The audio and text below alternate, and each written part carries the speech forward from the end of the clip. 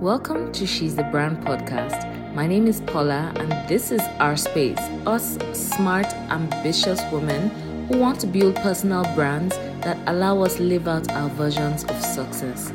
If that is you, join us on this journey. Join us on all the platforms and come along with us as we learn how to position ourselves for all the opportunities. Hi, hello, and welcome back to this week's episode of She's the Brand podcast. My name is Paula Poole, and I'm your host. I am a lawyer turned content creator turned personal brand builder.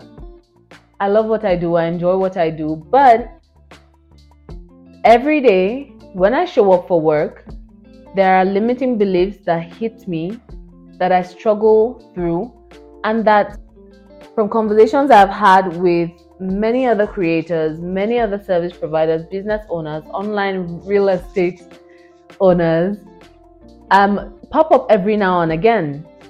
And so today we're talking about the secret to leveling up in life and in business. And the secret is moving with these limiting beliefs.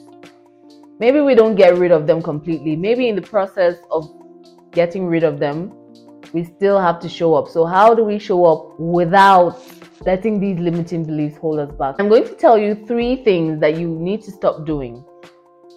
3 things that constitute limiting beliefs. And so we're going to take them one by one. We're leveling up in our lives and in our businesses. And so anything that enables us stand in our way, we're working on. Anything that stops us from showing up in full capacity, we're going to fix that too. So the first thing is you've got to stop judging others. Listen. Let me explain this. This is the angle I'm coming from. When I judge somebody for wearing red on Valentine's Day this year, I go out, I see this pretty lady got dressed, maybe by coincidence, maybe deliberately. I'm like laughing at her because she's wearing red. Like, who does that? That's so cringe, right? That's February 2023. Now, if I see a red dress next February that I love, that I think would go amazing with, what the look I want, that will give me the look I want. It just so happens it's February, it turns out it's Valentine's week. Do you know that it will be very difficult to put on that red dress? Because I will never ever forget that I laughed at somebody who wore a red dress Valentine's week last year. And I might not even remember the incident, but laughing at somebody for doing something registers to your brain that that's not something to do. And so when you find yourself laughing at somebody who is trying to build her brand, who is trying to put herself out there, you're going to find it really difficult to show up for your own brand because you have told your brain that that's something to laugh at, that trying is cringe. You've told yourself that, putting in the effort and being seen to put in effort is something to be ashamed about. And so it will block you when you try to do that thing. Because your judgment becomes rules that you have to live by. And so it's a cycle that to avoid, you've got to avoid judging others. And so whatever it is, as a matter of fact, just be kind. The kinder you are to others, the kinder you will be to yourself. Period. Whatever you try to stop somebody else from doing, it becomes rules that you live by. Be careful when you're constituting your own rules. Another thing you've got to stop doing is being afraid of success. Many people hear you're afraid of success and how can I be afraid of more money? How can I be afraid of rolling on a yacht in Dubai in a thong? How can I be afraid of wearing fancy clothes or going fancy places? How can you say I'm afraid of success? But the truth is, money is a tool, right, that will allow you to live better, buy time, influence lives. Money is a good thing, but it also comes with responsibilities, and that is what success is. Success allows you to have money, but there's also the responsibility of making more money. There's the responsibility of showing up different because now you've been given a mandate to help people, to teach people how you got there.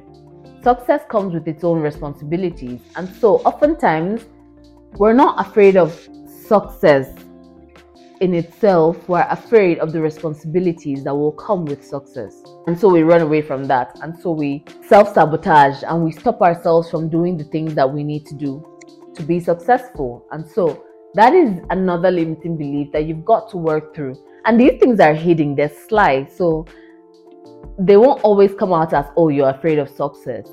But when you find yourself doing the things that are not good for your brand, showing up and arguing in people's comment sections with your brand, not doing the things that you need to do, not recording when you say you'll record, not reaching out, not following your content calendar. When you start doing these little things that sabotage your success, you've got to take a step back and check, what am I running away from? What am I trying to stop myself from reaching towards? And then do something about it. The third thing you need to stop doing is stop downplaying your success. You do that because you either don't want to seem threatening or you don't want the success to finish or peak. And that's something I learned recently that really blew my mind. It's like you feel like there's a cap on success, like there's a peak that you will reach. After that, you have to start going downhill. And so you feel like the slower you get to the peak, the slower you begin to go downhill. And that's such a negative mindset to have that every time it pops in my mind, I just vehemently remove it, because there is no peak, there is no limit to the kind of success that I can have. And so when I'm thinking of it like, oh, I can only reach this high, and so I've got to take it easy so that I will not reach there too fast, that is utter rubbish. And not wanting success because I don't want to seem too threatening is also rubbish, because I mean, why do I want to be around people who will be threatened by success? I want to be around people to whom my success is beginner level and who will inspire me to elevate. So when I feel like my success is going to threaten you, that's my cue to leave. And so I shouldn't even be around people who I am scared will be threatened by how far I've come, when I'm looking for people who inspire me to go for more. When you get to a place where you feel like you have to downplay your success so that the people you love or the people you're around or the people you're friends with or the people that you hang out with don't feel threatened, that's something to check. That's something to really check.